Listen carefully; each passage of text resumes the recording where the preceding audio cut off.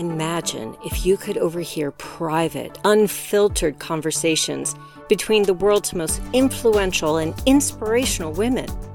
Now you can. Welcome to Leadership Global, where you'll hear from inspiring leaders who will help you define your vision, grow your leadership, expand your influence, and increase your impact to leave a lasting legacy.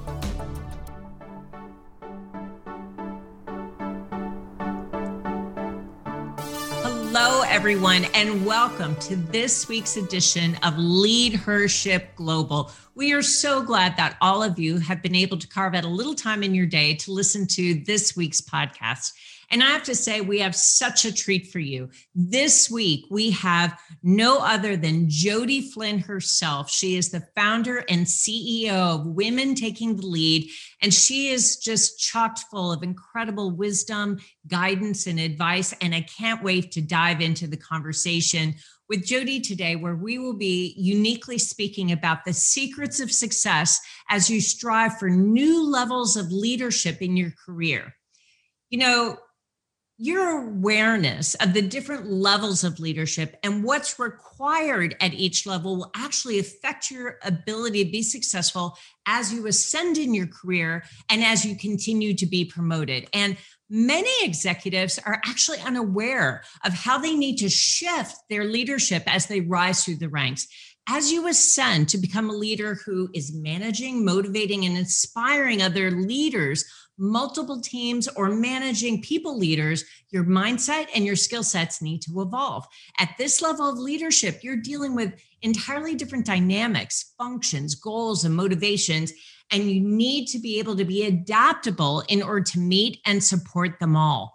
This level of leadership requires a greater ability to be organized and to communicate well, along with polished executive presence and a greater ability to influence others. In addition, your listening skills and your ability to be self-aware as a leader are absolutely key areas of expertise that you need to cultivate at this specific level of leadership. And I got to tell you, not a lot of leaders are given that insight. They are not aware that skills like being able to listen well, being able to be self-aware are key to their ability to be successful. And that's why we're so excited to welcome Jody Flynn, founder and CEO of Women Taking the Lead, as she discusses the skills and mindsets that you need to incorporate in your leadership style if you want to be successful. Now, let me tell you a little bit about Jody. She is unbelievable. She's an executive leadership coach, a workshop facilitator, a speaker, author, and even a podcaster. I don't know how she fits it all in, honestly. Currently, Jody serves as the president and the board of directors for the Maine Women's Conference. Companies hire Jody to partner with their women leaders to develop the mindset and skills needed to thrive in senior leadership positions. Jody provides one-on-one coaching and customized workshops for clients literally all across the nation in every single industry and sector. Jody provides training in a workshop format to help leaders develop skills such as time and stress management, setting and achieving goals, and much, much more. So I am just so thrilled to welcome you, Jody. Thank you for being here. Linda, I'm honored. This is a pleasure to be a part of Leadership Global and to be on this podcast. As you can tell from everything you've said about me and shared, and thank you for that, by the way, that was wonderful. I get jazzed about helping women really thrive in leadership. I think we are all leaders and women tend to struggle with that identity, but I'm here to help them change that. I love that, Jody. Thanks so much. So let's dive right in. Tell us a little bit about your journey and what has led you to have such passion around helping women with issues associated with leadership. Well, my background is in psychology, and I was actually working towards being a counseling psychologist, but realized that and was told that the training I was receiving, I was really only going to be able to do social work unless I went on to do my PhD. And at that point in my life, I was feeling kind of done with school, but I didn't want to do social work. So I'm like, okay, let me figure this out. And so I just took an entry-level position in mutual fund operations to, earn a paycheck to pay my bills while I was thinking about, okay, what's my next move going to be? And it was never a job I envisioned when I, went to college, but it was a job I thrived in and I really flourished in because, I grew up with such a strong work ethic. So even though it wasn't an industry I was familiar with, I was like, all right, how do I, tackle this? How do I learn as quickly as possible? I've always been taught if your name's going on something, make sure it's good, and I come from a big family. So I had an ability to get along with different personality types, people of different ages, different backgrounds. And I was promoted quickly in my early career. I was promoted 5 times within 6 years. And some of them I was ready for. I was just like, yep, this is the next thing. And sometimes it was like, okay, we have an opening. You're the next best person we've got. So here you go. And it was a baptism by fire, right? It was really trying to figure it out as I was on the job. Like it was almost like a self-training. Like I have to figure this out. I was getting support, but wasn't always like fully prepared for what was coming at me.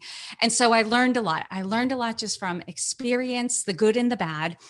And when I started my coaching business, so to bring it full circle, I did get back to that area of like working in psychology, but it turned out to be coaching. That was the perfect fit for me.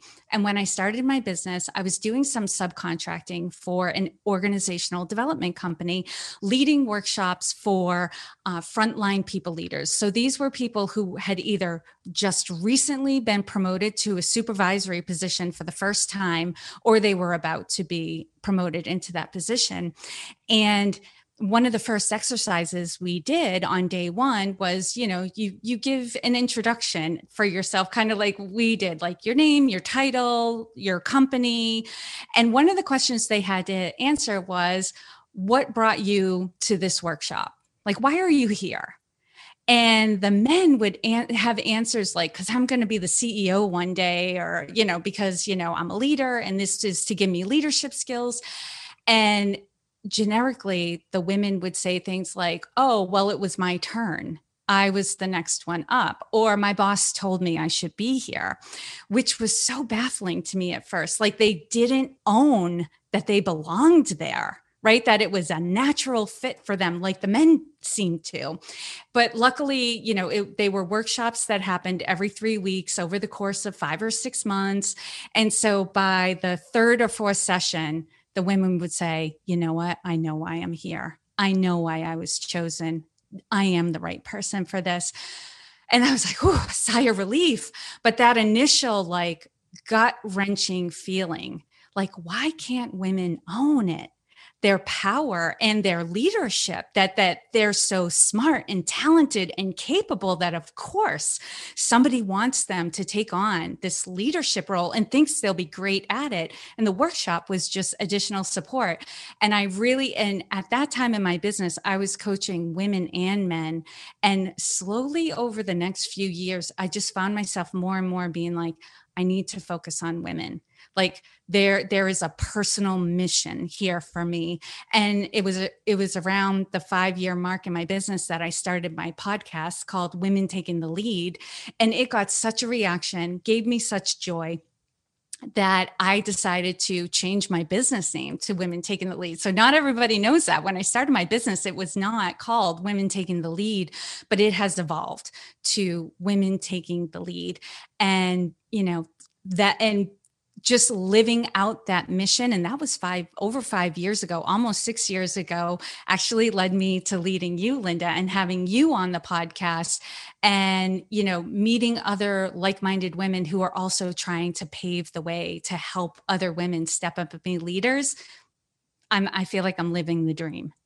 Yeah. And I got to tell you, I know the women that you're impacting, and you are transforming lives. One of the things that we talked about at the top of the hour is that greater communication, clear expectation setting, and excellent organization skills are absolute keys to success when you're leading leaders. But, since the pandemic, leaders are often working with remote employees. So the options may be a little bit more limited to ensure that there's clear setting of expectations, there's clear organization, there's greater communication. So how can leaders use video conference calls or other kinds of tools to create personal connections and a real sense of a team environment? You know, you've been able to create incredibly intimate relationships with the women that you're coaching. How can you translate some of those skills to create a greater sense of connection and a greater sense of team in a remote workforce? I love this, Linda, because the answer really is in the connection. It always comes back to the relationship first, right? Before you can lead somebody, there has to be a rapport. There has to be trust, so how do you build that virtually? And I think we need to not overcomplicate it. Yes, it's different. Nothing beats that in-person personal connection, but there are ways to create that, even if you are virtual. And it doesn't all have to be video, but I will start with video because that's obviously that if you can see somebody's face and their body language, their tones, their expressions, like the little quirks that they have, it gives you so much information. And I would say, on the individual level, be sure if you're leading people, be sure you're making time for them, to have even 10, 15-minute check-ins, let go of the notion that meetings have to be an hour long or even a half an hour long. They could be 10 minutes once a week to just say, hey, how are things going? How can I support you? And that helps the communication, oftentimes we're focused on, how am I saying this? And am I giving people enough communication? And we don't focus on how are people receiving this? And do they feel open to communicate back to us? And when it comes to teams, do icebreakers, right? Take time in a meeting that the team can get to know one another, have opportunities for people to answer fun questions. It doesn't have to all be work. We actually work better if we know our teammates as people and not just as contributors. So if I'm relating to the guy in IT as the guy in IT, Bob, the guy in IT, it's going to be really hard to work with him. But if I know Bob as the family man who loves to play soccer and he plays poker with his friends virtually on Friday nights, and his mom is in Florida and they go to visit, all of a sudden it's so much easier to ask favors of him or to offer my support of him. And then in terms of take it out of the workspace and doing, team bonding experiences, there's a lot you can do online right now. I've been hearing about cookie decorating classes online, wine tastings online, my family did Pictionary for a Christmas family Zoom call. It was incredibly fun. So there are different ways. We just have to be creative and we can crowdsource ideas. If you're on a platform, as even LinkedIn, you can ask the question on LinkedIn, what ways are you doing team building with your team? I bet you'll get a ton of ideas from people who you may not even interact with that much on how to keep that connection alive and keep your team feeling, close and connected to one another. I love that. Those are all such great tips, Jody. Thank you. Mm-hmm. Let's dive into the practice of setting expectations for a minute. We just talked about how the practice of clearly and very crisply setting expectations is one of the skills that leaders need to really hone to ensure that as they're leading leaders, they can be really successful. It seems that the more explicit the expectations are, the better. And more often than not, people tend to disappoint us because they had a different understanding of what was expected than perhaps we did. And that's where the disappointment sets in. We think we've been really clear, and yet they haven't delivered on what we expected. But what we find is that there was a breakdown in communication. So how do you recommend that leaders clearly design and communicate expectations that help ensure that their teams can be successful and that they can deliver what's expected? Well, first, I would say setting expectations is an ongoing process. You're never done. There's always ways to improve, how you're setting expectations, how you're communicating expectations, and how you're holding people accountable to those expectations. So I would say, first of all, come from it mindset, right? Perspective and attitude. Come from a place of everybody's doing their best, right? And however they're showing up, this is the best they have right now. And if they're not performing, something's going on. There's a possibility that, like you said, they had a different idea of what was expected. They didn't understand the instructions, or there's something going on with them and they're not feeling particularly motivated, right? All those things have different solutions. So, and I say with leaders, start with where people are not meeting your expectations and investigate that. What's going on? Were your expectations not clear? Did you not communicate well? And what did they understand from what you said? Ask if somebody's not meeting your expectation, ask them what they thought the expectation was, and I often say with leaders, be explicit. You use that word explicit. I need you to deliver X on Thursday. And if you cannot deliver X by Thursday, I need to know on Wednesday. And you need to tell me either via email, text, phone call, in person, right? There's all those components. There's what you want from them, when you want that thing from them, and then how do they communicate if they can't deliver, or it's ahead of time, because that's usually all of those components. Usually something's missing if someone didn't meet our expectation. And I have clients who sometimes send me an email, saying, here's a draft of what I'm going to send my team. Can you review it? And, let me know if this is clear. And it'll be things like not being direct.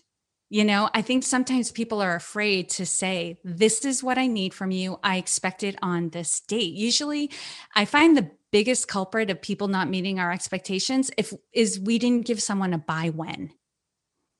By when do I want this? I have a client who, she's got this nice flow. There's this family feeling among her team, which is wonderful. It's warm, it's loving, but she'll say things in a meeting like, I want your goals.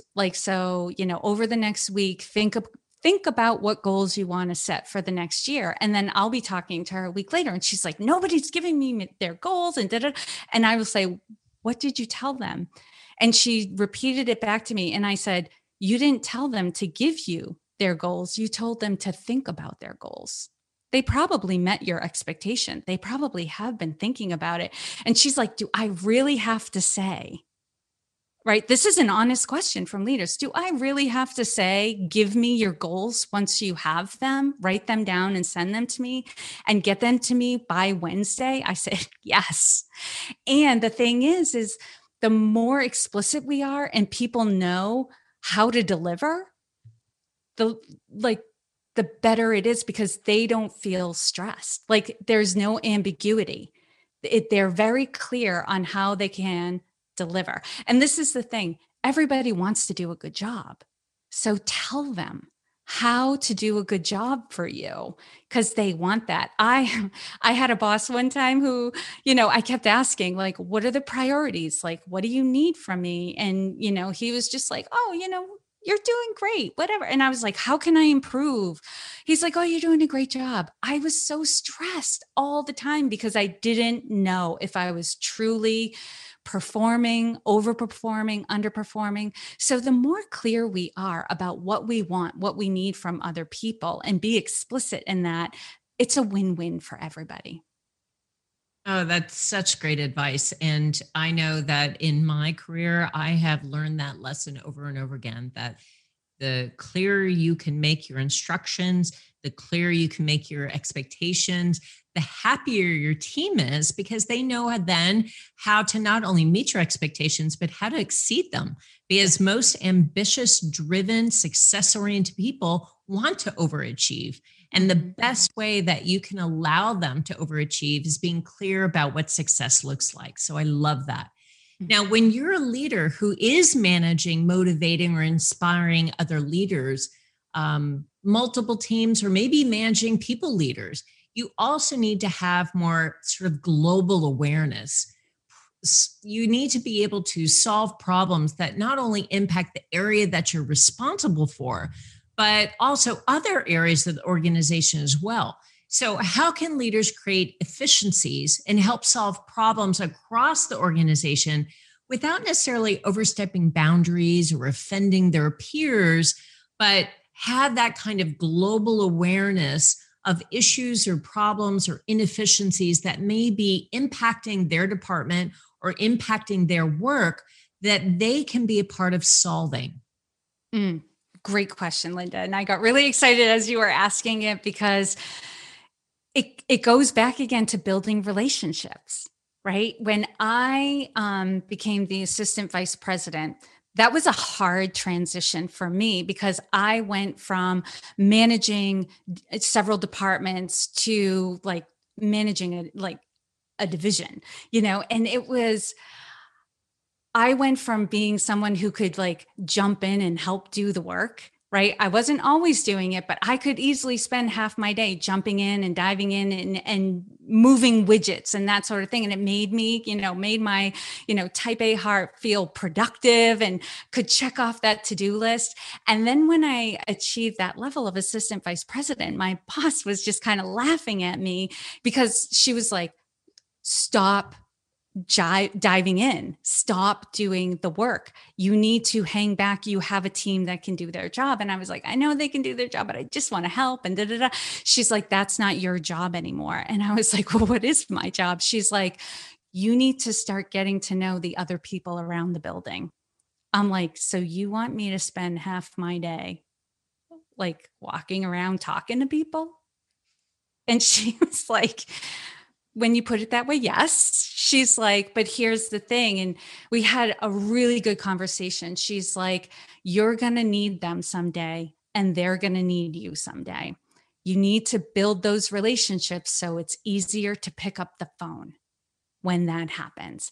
And you will be more likely to contribute help, and they will be more likely to contribute help to you if there's a relationship there and you like one another. Right. So there may be problems going on around the company that you or your department could help solve. But sometimes if there's no relationship there, there's no trust. They're not going to want your help. They're not going to let you in as easily, or they're going to like only let you in so much, right? How many of us have had that feeling of like, I could help. Let me help you. But they don't want it because you're not in their inner circle yet. They will accept help from people they like and they know and they trust. So I say, having that global awareness of what's going on in the company starts with just talking to the people, and I would say, especially in this time right now where we're virtual, just reaching out and saying, hey, you want to I want to find out ways that I can be of support to you and hear what's going on your side of the world. Can we take like 15 minutes just to chat and catch up and, see if there's anything I can do to support you, even if they're busy, right? And the meeting can't happen for another week or two, you'll still get on their calendar. And honestly, if they're that busy, they probably do need help. So, that's right. Just extending the olive branch and saying, hey, and if someone did that to me, like I was in my world and my swirl and just trying to get it done.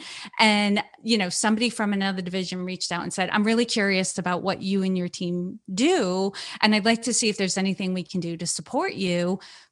15 minutes, I would be like, sure. Even if I didn't think much was going to come of it, I'd be like, sure, let's explore it. And just, worst case scenario, we just have a nice conversation for 15 minutes and I get to know a colleague a little bit better. Yeah, I love that. And I will say that actually took me some time to recognize that as I began to move up into senior vice president, executive vice president, even the C-suite, it was less about my competency in my job. And it was more of the confidence that I was bringing to the position, my executive level presence, and my relationship building skills. Right. So To me, that was a real aha moment when I had that recognition. And Jody, I will only say that I wish I had had a coach like you to bring that awareness to me earlier. As you begin to lead other leaders, your time is, as you said, simply going to be spent differently. You'll spend more time reading. You'll have more pre-meeting discussions to prepare for meetings. You'll spend more time in meetings making decisions. You'll spend more time following up on the commitments that you or others made during the meeting. And you'll spend a lot more time building relationships. So how can you create an environment where everyone feels comfortable sharing their ideas while also knowing when it's time to rein in the dominant personality in the meeting or shift the conversation to the next topic, all while leaving people feeling heard and valued and respected in that point of collaboration? It's a merry dance, isn't it? Running a productive meeting while making everyone feel appreciated, heard, and respected. And I will say, don't expect to be good at this right away. This is a skill that you build over time, and it comes as you gain experience, as you do it incorrectly, right? And you land in these minefields, right? Where after a meeting, somebody says like, I'm really upset that you cut me off. I didn't feel like I had a chance to talk, or that meeting wasn't very productive for me because you let so-and-so dominate the meeting and we didn't get our agenda done. What's going on, right? When you're called out in those ways, take a breath. It's feedback, and it will make you a better leader at it over time, right? Nobody's excellent at running a meeting, in the first few years, even few years of doing it. So part of it is just gaining experience. You get to know your people, who likes to talk, who you have to ask for information from, making sure, like you said, Linda, like part of the piece is like preparing for the meeting ahead of time. Give your people all the information and the pre-reading that they'll need so that they're ready to have a discussion. They've gone through it, and they may even have a chance to get some of their questions answered ahead of the meeting, so that during the meeting we can have a good discussion, iron out the wrinkles, and then start making decisions. Setting expectations, right? It really comes back to that. Like, here's the agenda. We're going to start the meeting on time. I usually will say in the email, like, we have a lot on the agenda this meeting, so we are starting the meeting exactly on time. We're not going to be repeating what happened earlier. I'm going to ask everyone to make their answers concise and thoughtful and give everyone a turn to talk. And I'll even say, as we're having a discussion, like, okay, that's great. These three people, we haven't heard from you yet. I'm going to be calling on you in a minute, but in the meantime, I'm going to have this person who raised their hand go first, because some of those people might be introverts and they need a warning. That they're going to be talking all of a sudden, and if there's someone who really dominates a meeting, I may even have a meeting with them outside of the meeting, to talk to them, to appreciate what they contribute. Because usually when somebody's dominating the conversation, they feel really passionate about what we're doing and where we're going, so I'll talk to them about, like, I want to make sure everyone's heard. Like, I love how passionate you are about this. And I know you're really, you want us to go in a certain direction, and we need to make sure everyone has an opportunity to share their vision, because you never know, they may have an idea you haven't thought of yet, that could make this even more successful or even easier to accomplish, right? So making sure that person is on that side. And on the flip side, you may even have a meeting with the people who tend to be quiet, to be like, hey, I've noticed you're holding back. What's going on? There may be something going on for that person where they feel intimidated by somebody in the meeting, or, they may even say, mea culpa, I didn't have an opportunity to read through all the material, and I knew I couldn't engage with everyone on the same level. So finding out, you never know. There's 100 different reasons why someone might not be stepping up and offering their opinion. So checking in with your team, but also, again, making sure everyone's clear. This is how we run our meetings. This is what I'm expecting from everybody. And I've even had meetings where I'm like, this agenda is so tight that I'm going to ask everyone to put their answers in the chat. because once somebody gets people who process verbally, once they get the platform and they don't know how to we've all experienced that. And I know it's happened to me before too. We start talking, we don't know how to bring it to a close. So we keep talking and we keep talking and we keep talking, hoping we can think of a concise way to bring it, to a close. So it kind of takes that out of the mix. So being creative with how you conduct meetings and how you let people express themselves in meetings so that everyone's getting their needs met. Yeah, really well said. Thank you so much, Jody. I really appreciate your insight. And I will say for me, again, as I rose through the ranks in my own career, I found that the pre-meeting was perhaps sometimes more important than the actual meeting itself. And the meetings that I had after that key point of collaboration, that key meeting, was equally important, ensuring that people were clear about next steps and their roles and their responsibilities and the timing and the action plan and the project plan after the meeting was sometimes just as important as the collaboration that happened inside the meeting. So I so appreciate you bringing the pre-meeting dynamic and the post-meeting dynamic into the conversation. Thank you. Mm-hmm. You have covered so much incredible, rich, and I think valuable content with us already that I feel a little greedy here. But to bring our conversation to the close, I'm going to wrap it up with one final question. Jody, what is the best leadership advice that you've ever received? I know that you provide a lot of incredibly valuable, impactful guidance for other leaders, but what's the very best leadership advice that you've received that you want to share with our listeners? Mm-hmm. I alluded to it earlier. It was the conversation I had with my boss when I had gotten promoted and misunderstood what my role was at that point. And what came out of that conversation was get to know your people, not just your team. They are not just your people, like the whole company. These are your people. Get to know them, take ownership in the company like it's your own. These are all your people. And the easiest way to do that is to come from a place of curiosity. Be really curious when you have conversations with the people around you, and you will listen better and you will ask more thoughtful questions. I love that. Come from a place of curiosity. I swear that is going on a sticky note right next to my computer. Thank you so much, Jody. What a simple but powerful way of summarizing, I think, what is perhaps the most important attitude that we can have as leaders, and that is to be a lifetime learner and to have an attitude of curiosity. So that's just brilliant. Thank you so much. And Jody, thank you so much for your time today. What a pleasure to have you on the Lead Her Ship Global podcast. We are so grateful. Thank you for inviting me, Linda. This has been so much fun.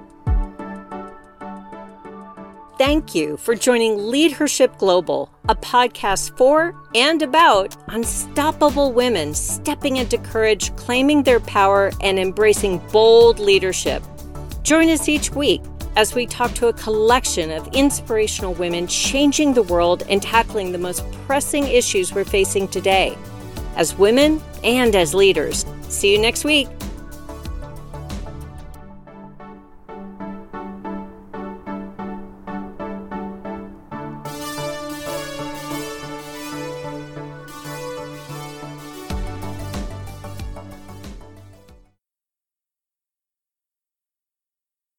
This podcast is a part of the C-Suite Radio Network. For more top business podcasts, visit c-suiteradio.com.